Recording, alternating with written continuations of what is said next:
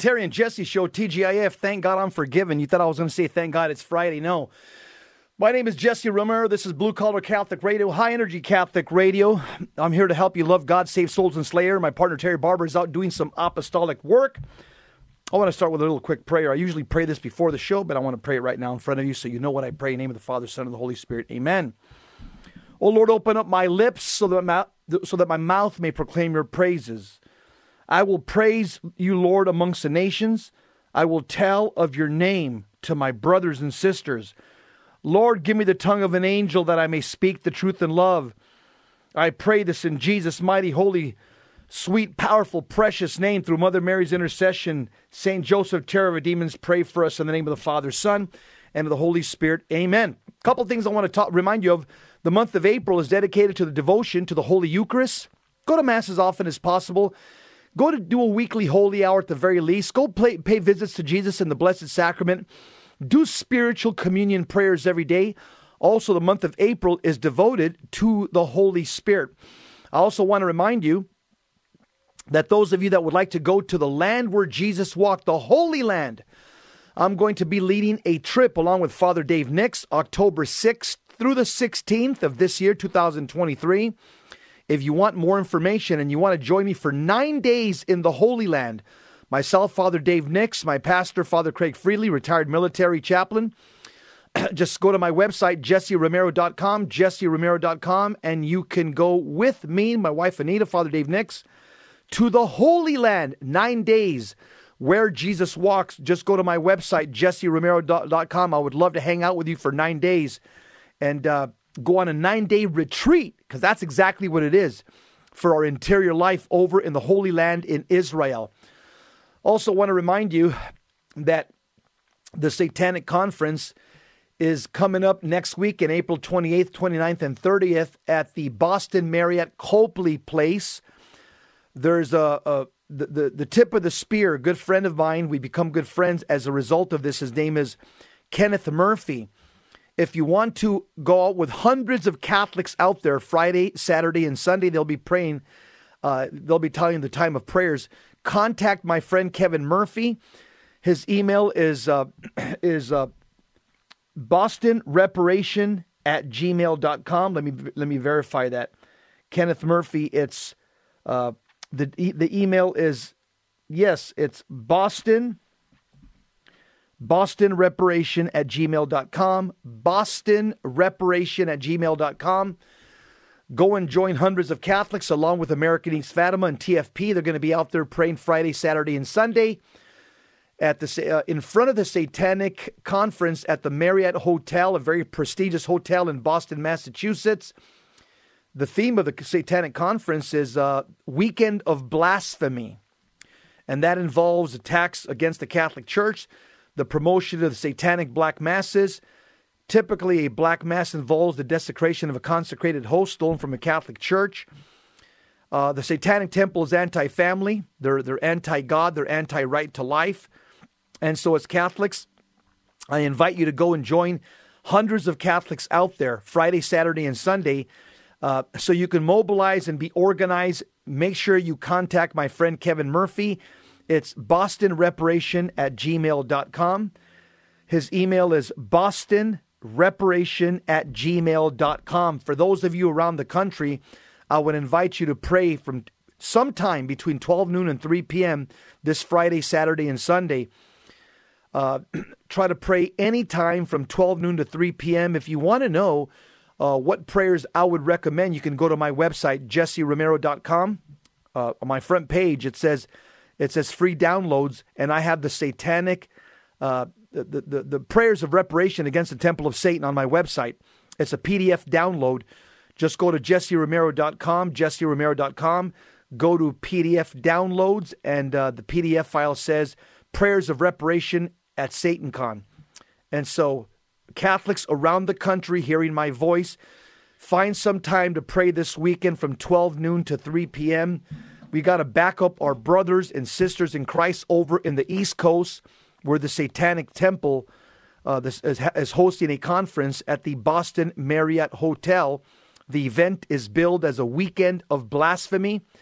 All men of goodwill should be out there doing a peaceful, prayerful rally of reparation. Reparation for what? What does that mean? We have to repair the damage from the curses and the hexes and incantations projected against God and Our Lady by these Satanists. We have to repair the damage through our prayers and console the Sacred Heart of Jesus, console the Immaculate Heart of Mary from the blasphemies that will be projected from this conference.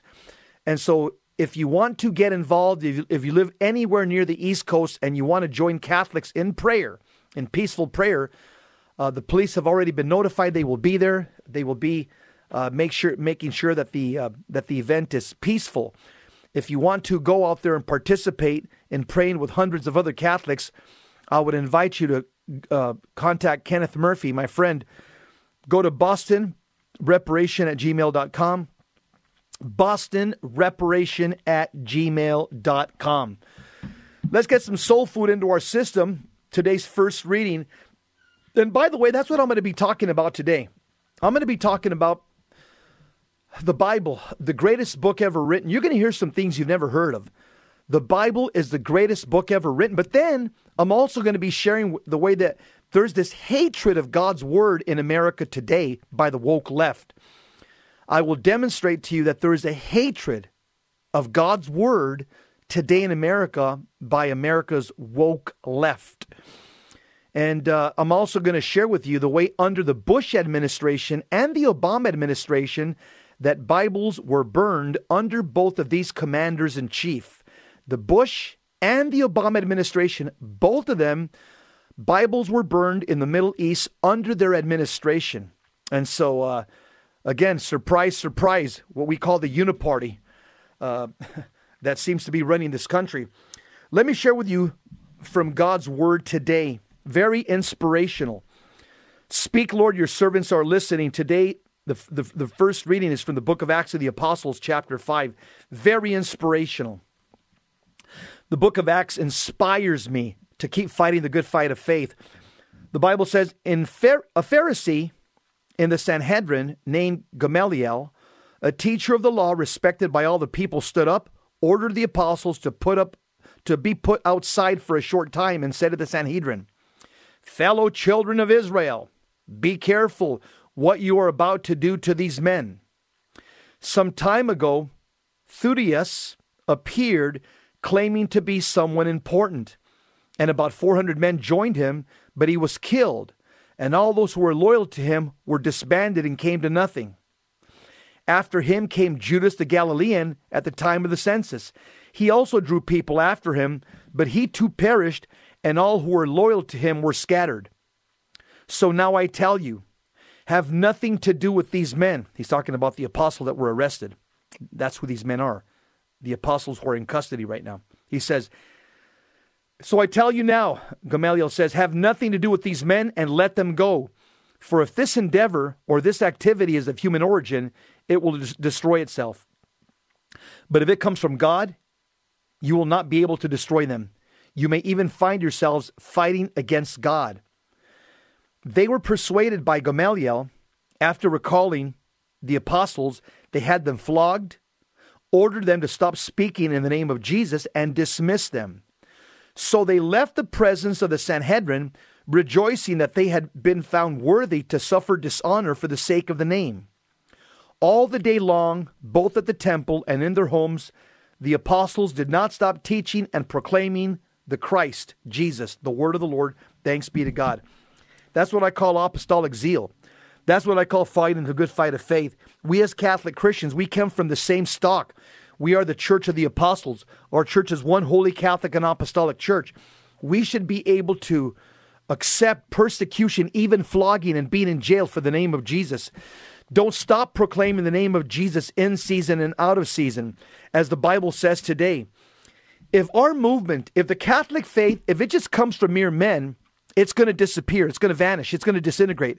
It will come to nothing one day. But if our movement comes from God, which it does because it was started by the Son of God, guess what? Anybody who fights against the Catholic Church, radical Islam, the Temple of Satan, the woke left, Antifa, Black Lives Matter, liberal politicians, whoever fights against the Catholic Church, they're going to lose. We will continue burying our enemies like we've buried Stalin and Pol Pot and Ho Chi Minh and Hitler and Plutarco Calles and Napoleon Bonaparte. We will continue burying the enemies of the church because our movement comes from God. It's unstoppable. And as the Bible says in Romans chapter 8, verse 31, if God is for us, who can be against us? Yes, the Catholic Church is the pillar and foundation of truth. The Catholic Church is the bride of Christ. The Catholic Church is the mystical body of Christ. We are indestructible, the Baltimore Catechism says. The Catholic Church is indestructible because the soul of the Catholic Church is the Holy Spirit. And today's psalm at Holy Mass, it says, the Lord is my light and my salvation. Whom should I fear? The Lord is my life's refuge. Of whom should I be afraid? One thing I seek, to dwell in the house of the Lord forever.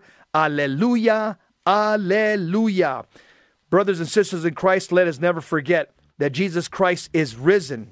He is risen indeed. And because he is risen, that makes life worth living, and that makes death conquerable.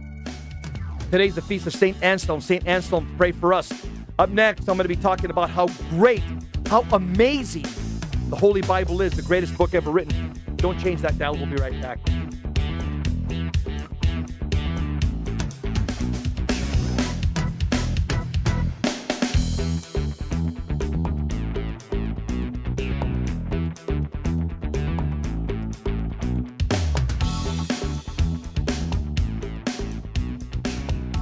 We're back. Terry and Jesse Show. Blue Collar Catholic Radio. Alleluia, alleluia. One does not live on bread alone, but on every word that comes from the mouth of God. Alleluia, alleluia. Loving Father, grant each of us the true knowledge that love, the love of God, is stronger than death. I want to talk about how amazing the Holy Bible is. And there is a hatred of God's word today in America. But first of all, let me tell you how amazing this book is. Think about the word Bible, B-I-B-L-E, basic instruction before leaving earth. The Bible in Greek actually means biblios. In Greek, it means a library of books. I would consider the Bible a weapon of mass instruction. St. Jerome called the Bible, he called it the bulwark of the church. A man who is grounded in the testimony of the scriptures is the bulwark of the church. St. Jerome, church father. Bulwark means protection or defense.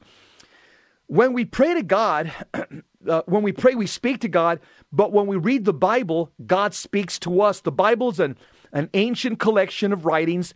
It's got two parts, Old Testament, 46 books, New Testament, 27 books. The Catholic Church says that the most important books of the Bible are the four Gospels, Matthew, Mark, Luke, and John, because it gives us the bird's eye view from four eyewitnesses of who the Lord Jesus Christ was, the Son of God. St. Teresa of Avila, the little flower, St. Teresa of Avila, doctor of the Church, Carmelite, she says, quote, all the troubles of the church, all the evils in the world flow from this source, that men do not by clear and sound understanding and serious consideration penetrate into the truths of sacred scripture. Wow, doctor of the church. All the problems of the world could be fixed if we would all penetrate into the Bible. And all the problems of the church would be fixed if we would all penetrate into the truths of God's word. That's what St. Teresa of Avila says. 2 Timothy 3:16. All scripture is inspired by God. That means God breathed. That's what that means. And profitable for teaching, for reproof, for correction, and for training in righteousness, that the man of God may be complete, equipped for every good word. For every good work, St. Augustine said that the Bible is God the Father's love letter to us. Did you catch that? The Bible is God's love letter to us. The Bible was collected, put together by, and codified by the Catholic Church back at the Council of Rome back in 382 AD under the orders of Pope Damasus I, where all the books of the Bible, 73 in total, were collected, and they were put together in final form at the Council of Rome in 382 AD. Then the Catholic Church approved these, the Old Testament, the 46 books, the New Testament, the 27 books, at the Council of Hippo in North Africa, and again at the Council of Carthage in 397 AD. How do we know that the Bible is true? St. Augustine says, I would not believe the Gospels unless for the authority of the Catholic Church told me so. So we believe in the authority of the Church. The Church has determined and told us which books are inspired by God. The Holy Spirit is the primary author of the Bible. We know that. But it was over 40 different people, mostly Hebrews, some unknown. They wrote the sacred scriptures, and most of the Bible was written in the Holy Land, the land that we would call Israel. But the Bible was also written in places in Babylon, Egypt, Rome, Corinth, Ephesus, and some other places as well. The Bible was written within a span of about 1,500 years. From about 1400 BC to about 100 AD, that's when the Bible was written, the 73 books. I don't know if you realize that the Bible is the best-selling book of all time.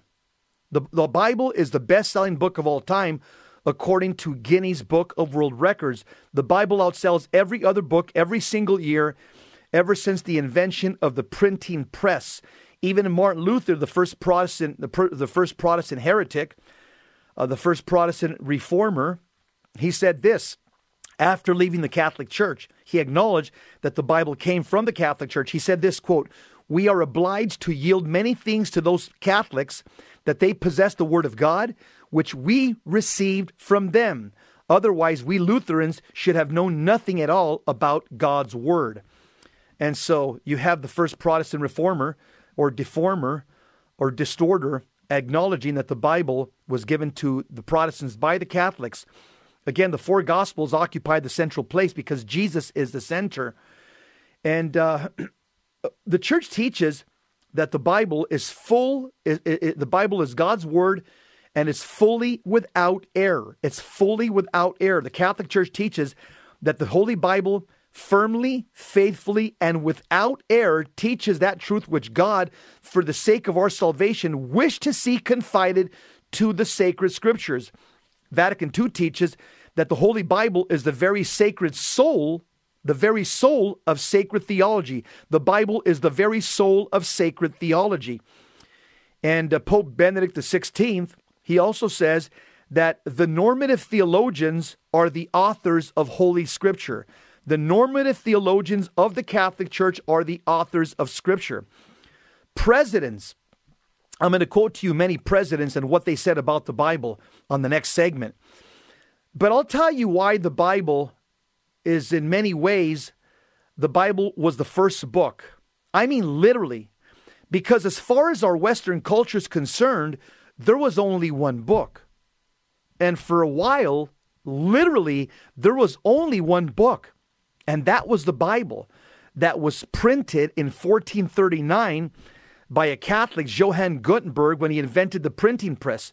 And that book, the Bible, was the very first book that was ever printed and published when the printing press was invented in 1439. Before that, the Bible was in scrolls and writings on papyrus. We were starting to aggregate written text together, and they went through all sorts of technological transformations. But then the Bible, from papyrus and from scrolls, it became a book that everyone could buy, and it became literally the first book that was published that everyone could now purchase. But of all those Western books, of all of those great Western books that have emerged, they've emerged from that underlying book, the Bible.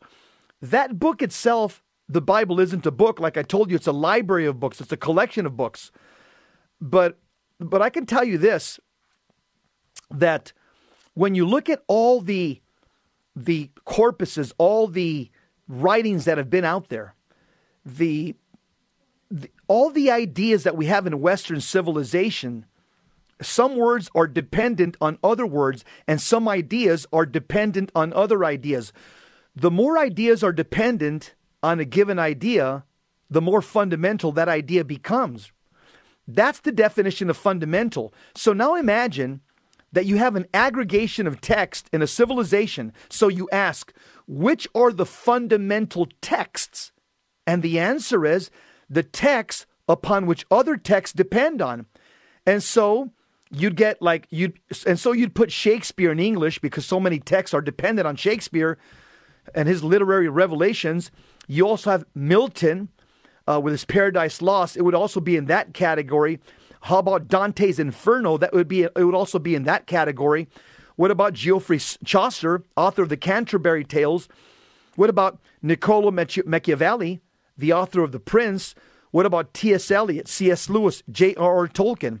These are fundamental authors of Western civilization. They're part of the Western canon. And not because of the arbitrary dictates of power, but because the text of these men influenced other texts. And so when you think about that as a hierarchy, the Bible is at its base. This is certainly the case. Now imagine that the entire corpus of Western linguistic production, think about that. Now you can understand that. And you sample it by reading it and listening to stories and listening to people talk. And so you sample that whole domain and you build a low resolution representation of that inside of you. Then you listen and see through that lens. The Bible is the precondition for the manifestation of truth, because all the great works in Western civilization, Shakespeare, Milton, Dante, Chaucer, Machiavelli, Eliot, Lewis, Tolkien, all the great works of Western civilization, all of them have been borrowed from this corpus. The precondition for all Western civilization is the Holy Bible, which makes the Holy Bible more true than anything else. That's the foundation of all Western civilization, of all Western thought. Even our Constitution, our Declaration of Independence, our Pledge of Allegiance, and our great national hymns are all a manifestation of what's taught in the Bible. The knowledge of God by reason, the knowledge of the Ten Commandments, the knowledge of the Golden Rule, these truths that are stamped into the Catholic DNA. Why? Because of the Holy Bible. This is why we say Catholics should have a biblical worldview and not a secular worldview. What we commonly refer to what's going on in America as a culture war, it's a conflict between those of us that have a biblical worldview and those of us that have a secular humanist worldview. Of all the books that have been written, the Bible is a weapon of mass instruction. The Bible has been known to cause, reading the Bible has been known to cause radical, positive, life-changing alteration. Any other book that you read has good information, some of it, some not so much. All of the books are books of information, but the Holy Bible is a book of transformation. And the Holy Bible, it gives us special revelation about God so that we can know God and love God and serve God in this lifetime and spend all eternity with Him in the next. Because in the Bible, God reveals His will to us by more direct communication. God tells us something about His nature and what we must do to attain the destiny that He's planned for us called heaven. The Holy Bible, to me, I look at it, it's like a window in this prison world of ours through which we may look into eternity. And no man, get this, no man is uneducated who knows the Bible, and no one is wise who is ignorant of its teachings. The Bible is truth for all of us. And the Bible is not just true for you, it's true for all of us. Bible, basic instruction before leaving earth. Remember that. There's going to be an exit interview. There's going to be final exams. Are you ready? Wake up, America. Wake up. Reading the Bible is a way to listen to God every day, and you'll be amazed at how many times the daily mass readings will relate perfectly to something going on in your life. Hey, Stick around, don't go anywhere. I'm going to be talking about the hatred of God's word in America today. What's called in theology odium fide.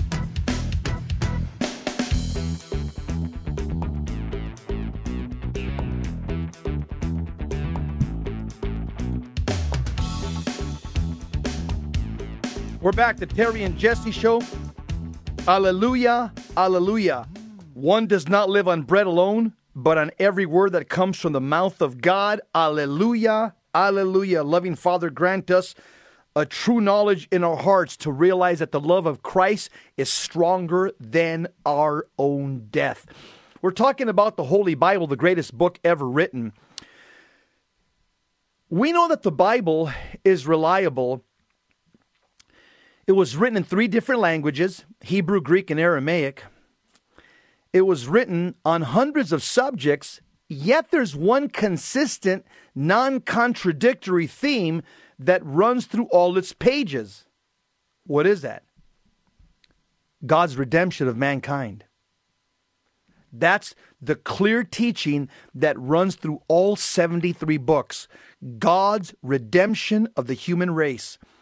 Clearly, this statistical probability is a powerful indicator of the divine origin and the reliability of the Bible.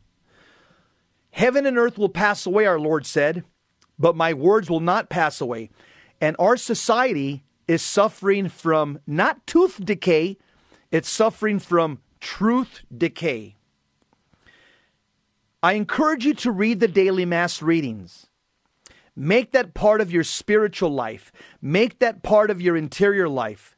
As you read the daily Mass readings, as you read the Holy Bible, it will bring you comfort, and it will give you advice, and it will bring you closer to God. In fact, it's like getting a love letter every day from somebody you love, because it's God's love letter to you.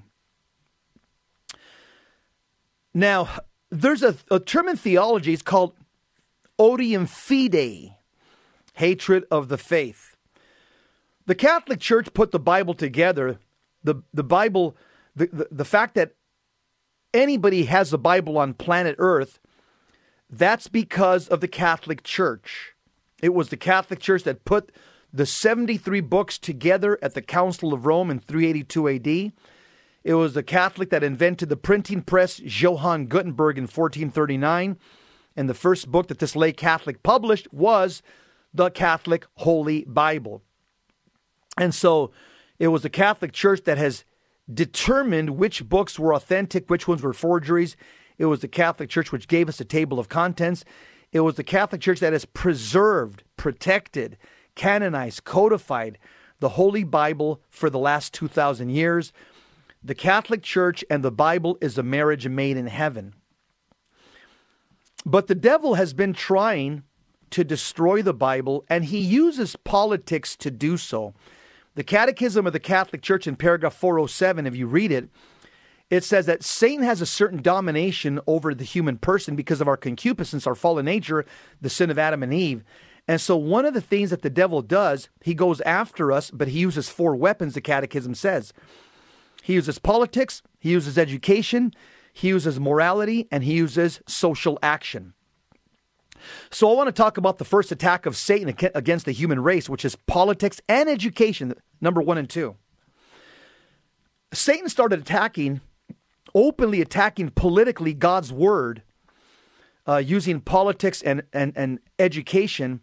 The first attack, I would say, was very clear, was in 1962.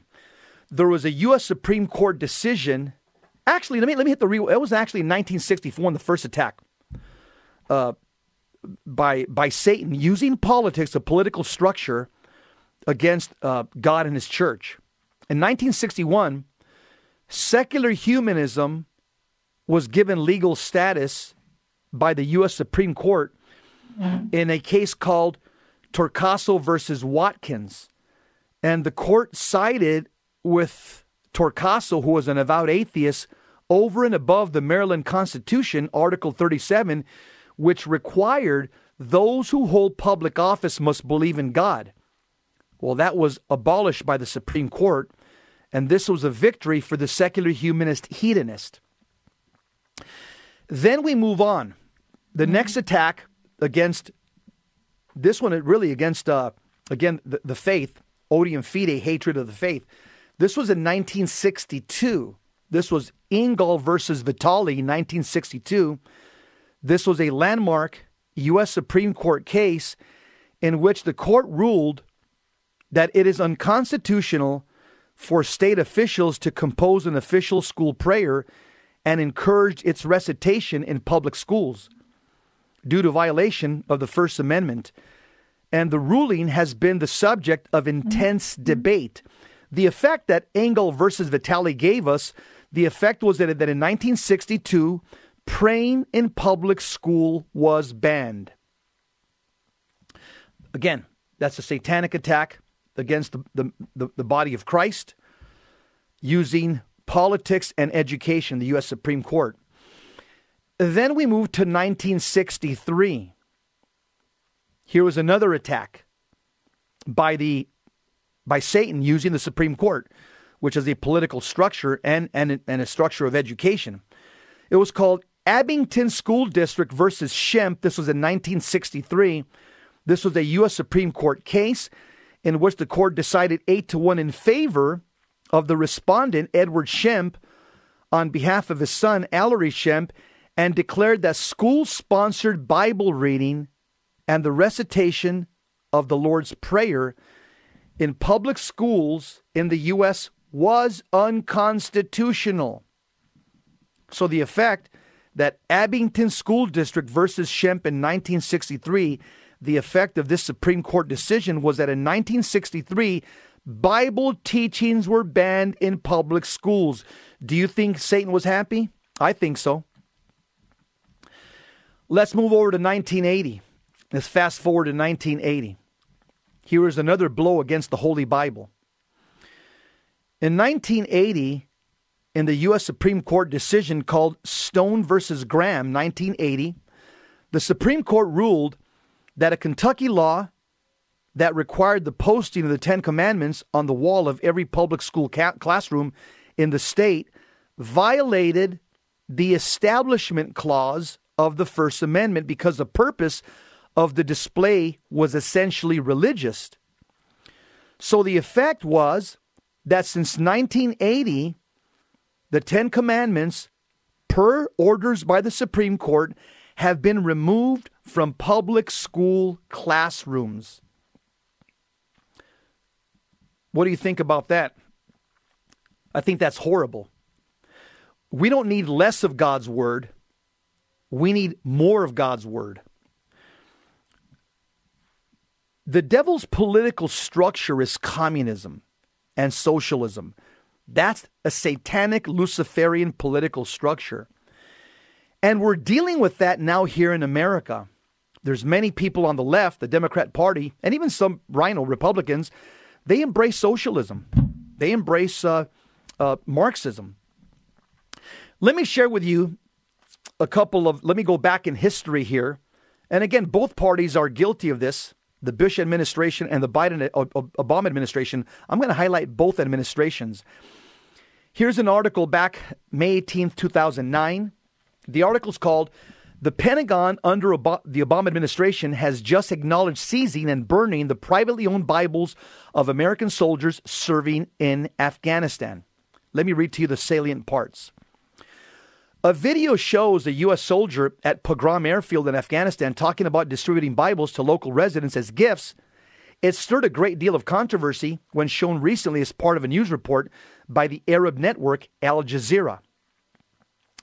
It rankled a number of Afghan officials in this deeply conservative Islamic community where many already view U.S. forces as Christian crusaders. But it also irked some evangelical Christians in the U.S. who thought the U.S. military's response unfairly stepped on the religious rights of a Christian soldier. Of particular concern was the fate of the Bibles. Gordon James Glinkenschmidt of the Pray in Jesus' Name Project, the former U.S. Navy chaplain, took out an advertisement in Human Events, a conservative publication, with the headline, "Breaking News." Pentagon burns soldiers' Bibles, military chaplains attacked.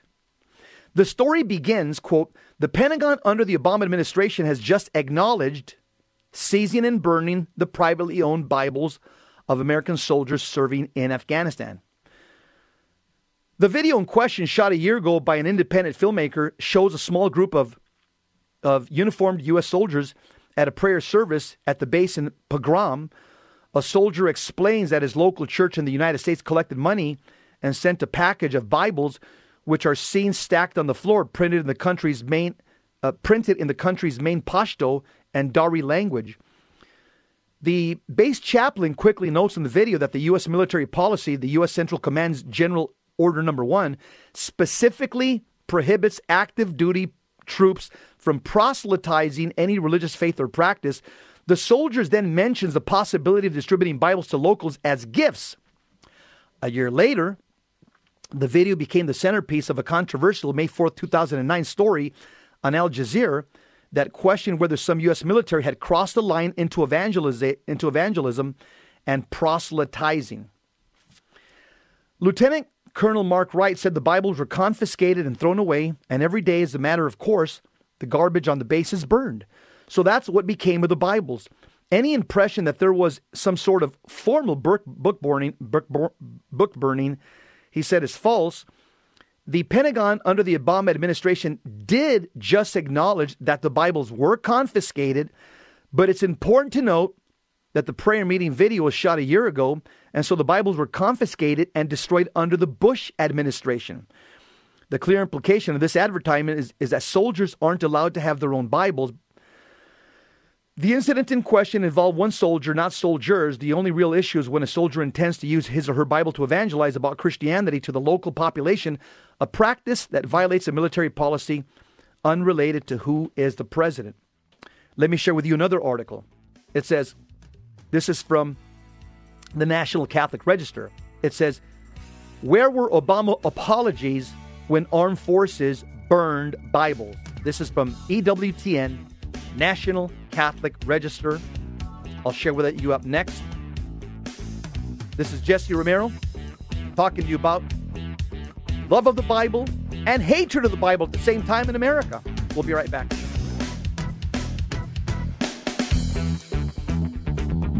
Welcome back to the Terry and Jesse Show.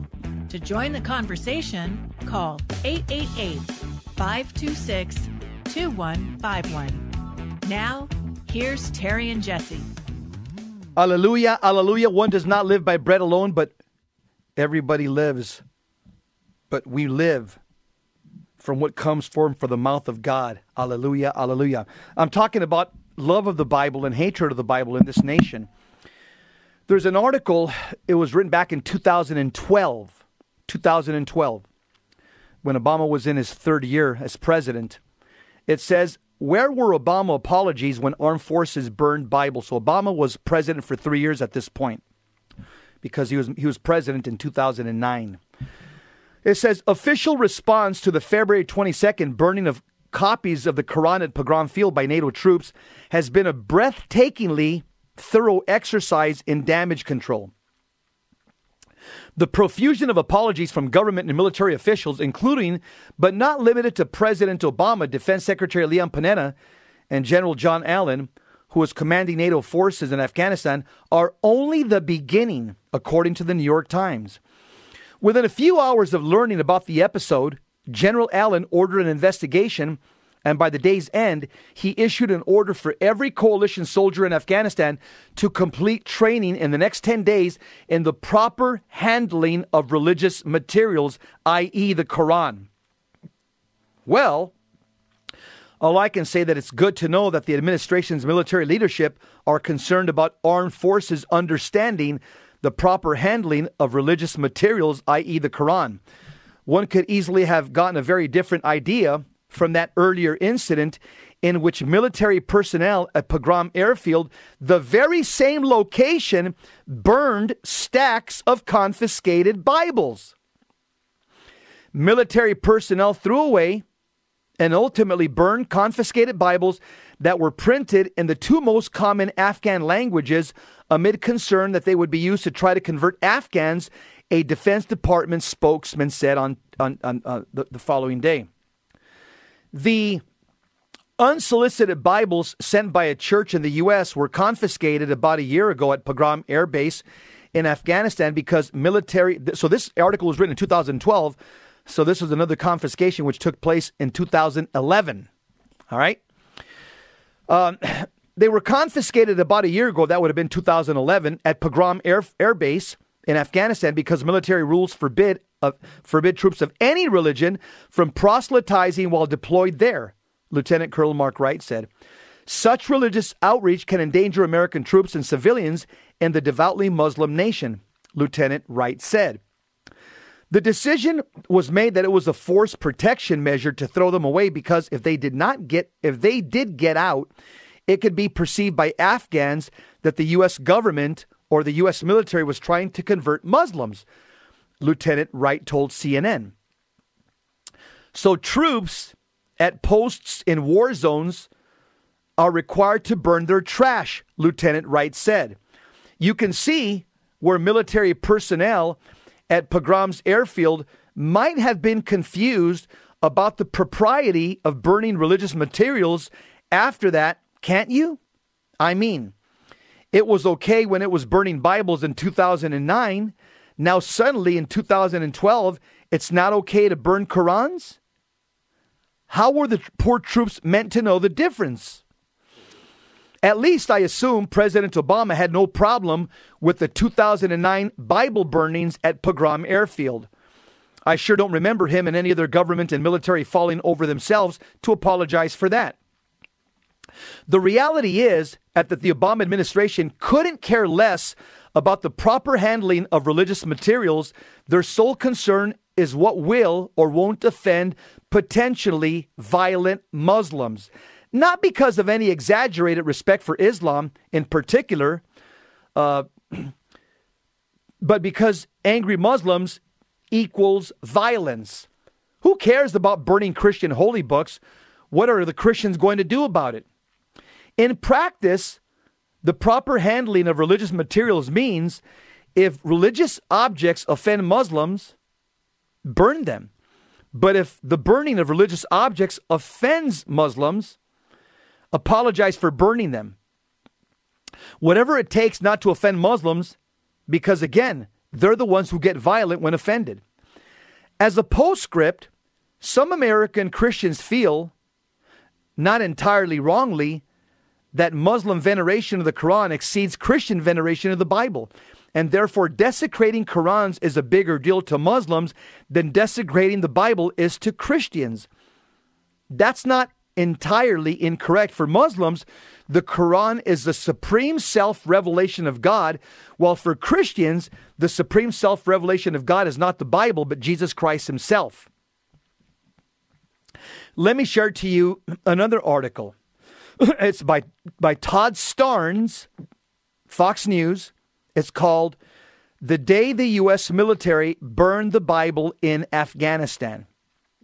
So, in 2008, when Bush was president, American troops confiscated, threw away, and burned God's word at Pagram Air Force Base in Afghanistan. The Bibles were written in the Pashto and Dari languages, and the Defense Department was concerned the books might somehow be used to convert Afghans. The incident became public in 2009. Lieutenant Colonel Mark Wright told CNN, such religious outreach could endanger American troops and civilians because Afghanistan is a devoutly Muslim country. But there was another reason the Bibles were confiscated. Military rules forbid troops from proselytizing in the country. The decision was made that it was a force protection measure to throw them away because if they did get it out, it could be perceived by Afghans that the U.S. government or the U.S. military was trying to convert Muslims, Lieutenant Wright said in an interview. So that might explain why the Bibles were confiscated and thrown away. But why burn the Holy Scriptures? Lieutenant Colonel Wright explained to the news network that troops at posts in war zones are required to burn their trash. I can only imagine the anguished Christian soldiers who were forced to toss the Bibles into the roaring fire. I can only imagine what they were thinking as the blazes consumed verses like John 3:16. I can only imagine the heartache of the American church that collected the Bibles and sent them overseas to share the good news of Jesus. So why not just collect the Bibles and send them back to the same church that sent them here from the United States? The military admitted in an interview that they considered sending the Bibles back, but they worried the church would send them to another organization in Afghanistan, and that would give the impression that Bibles were distributed by the U.S. government. In other words, the only way to guarantee that no Bibles would be sent to Afghanistan soil was to destroy the books. So how did the Obama administration respond to the 2009 revelation of such a horrific act? The Obama administration was silent. There were no apologies, no condemnations from either the Bush administration in 2008 or the Obama administration in 2009. There was no condemnation from the State Department. There was no condemnation from the Pentagon. Perhaps that's to be expected from a president who once declared, Obama once said, quote, "Whatever we once were, we are no longer a Christian nation, at least not just. We're also a Jewish nation, a Muslim nation, a Buddhist nation, and a Hindu nation, and a nation of non-believers," close quote, said Barack Obama. Certainly, Lieutenant Colonel Bob McGinnis said, certainly the armed forces should be sensitive to people's religious symbols or texts. Instead of burning the Bibles, this Lieutenant McGinnis, he said, instead of burning the Bibles, there's no reason that they shouldn't have been returned to those who purchased the Bibles. But we recognize that in a Muslim country, Christians are not just welcome, but the hypocrisy is pretty well established. It's disconcerting. So he's talking about, even more disconcerting, the article says, is the Obama's administration's blatant attacks on religious liberty, leaving many to wonder if this president considers Christians to be second-class citizens. That's Obama. So if you burn a Bible, silenced by the Obama administration, but if you burn a Quran, the Obama administration will send private letters of apology and public condemnations. Very interesting. There's another article here that says Obama rips the Bible and praises the Quran. Very well written. The Obama administration has routinely attacked religious organizations, especially Catholic ones, and people who violate Obama's personal political predilections. Whether they're using Obamacare to force religious individuals to pay for others, forcing contraception, or toning down National Day of Prayer, whether they're covering a monogram of Jesus. Most people don't realize that. Obama was invited when he was president to speak at Georgetown University. And when he was going to go up on stage, there was a monogram with the name of Jesus right over the stage. Obama told the president of the university that he would not go up and give a speech until the name of Jesus, the monogram of Jesus, was covered at Georgetown University. And so those that invited him, they got ladders and they covered the monogram of the name of Jesus. Then and only then did Barack Obama give his presidential speech. Clearly, the Obama administration is not fond of Christianity. In fact, Obama is the president who once said he has this romantic view of Islam. He's the one that famously called the Muslim prayer. He said, quote, "The Muslim prayer is the sweetest sound I know on earth," close quote. And Barack Obama, he's actually, he's also said in his first presidential interview that his job was to communicate to the American people that the Muslim world is filled with extraordinary people who simply want to live their lives and see their children live better lives. And weeks later in Turkey, he said, "We will convey our deep appreciation. I want to convey our deep appreciation to the Islamic faith, which has done so much over the centuries to shape the world, including in my own country." That's a wrap. Love of God's word, hatred of God's word. I hope I showed you two polarities. This is the Terry and Jesse Show. remember, the month of April is dedicated to the Holy Eucharist and dedicated to the Holy Spirit. Come, Holy Spirit, come by the powerful intercession of the most blessed Virgin Mary, your most chaste spouse. And remember, Catholics, live in a state of grace. Let's get to heaven. Be holy or die trying. Live in a state of grace in friendship with God, free from mortal sin. Pray your rosary every day. Read your Bible every day. Get God's word into your mind and soul every single day. And become holy or die trying. And remember, flee this corrupt generation, as St. Peter says, the first pope. Well, keep on listening to Virgin Most Powerful Radio. We have great programming throughout the day. We want to just help you know your faith, share your faith, and wear your faith. God bless you. Keep the faith. Long live Christ the King.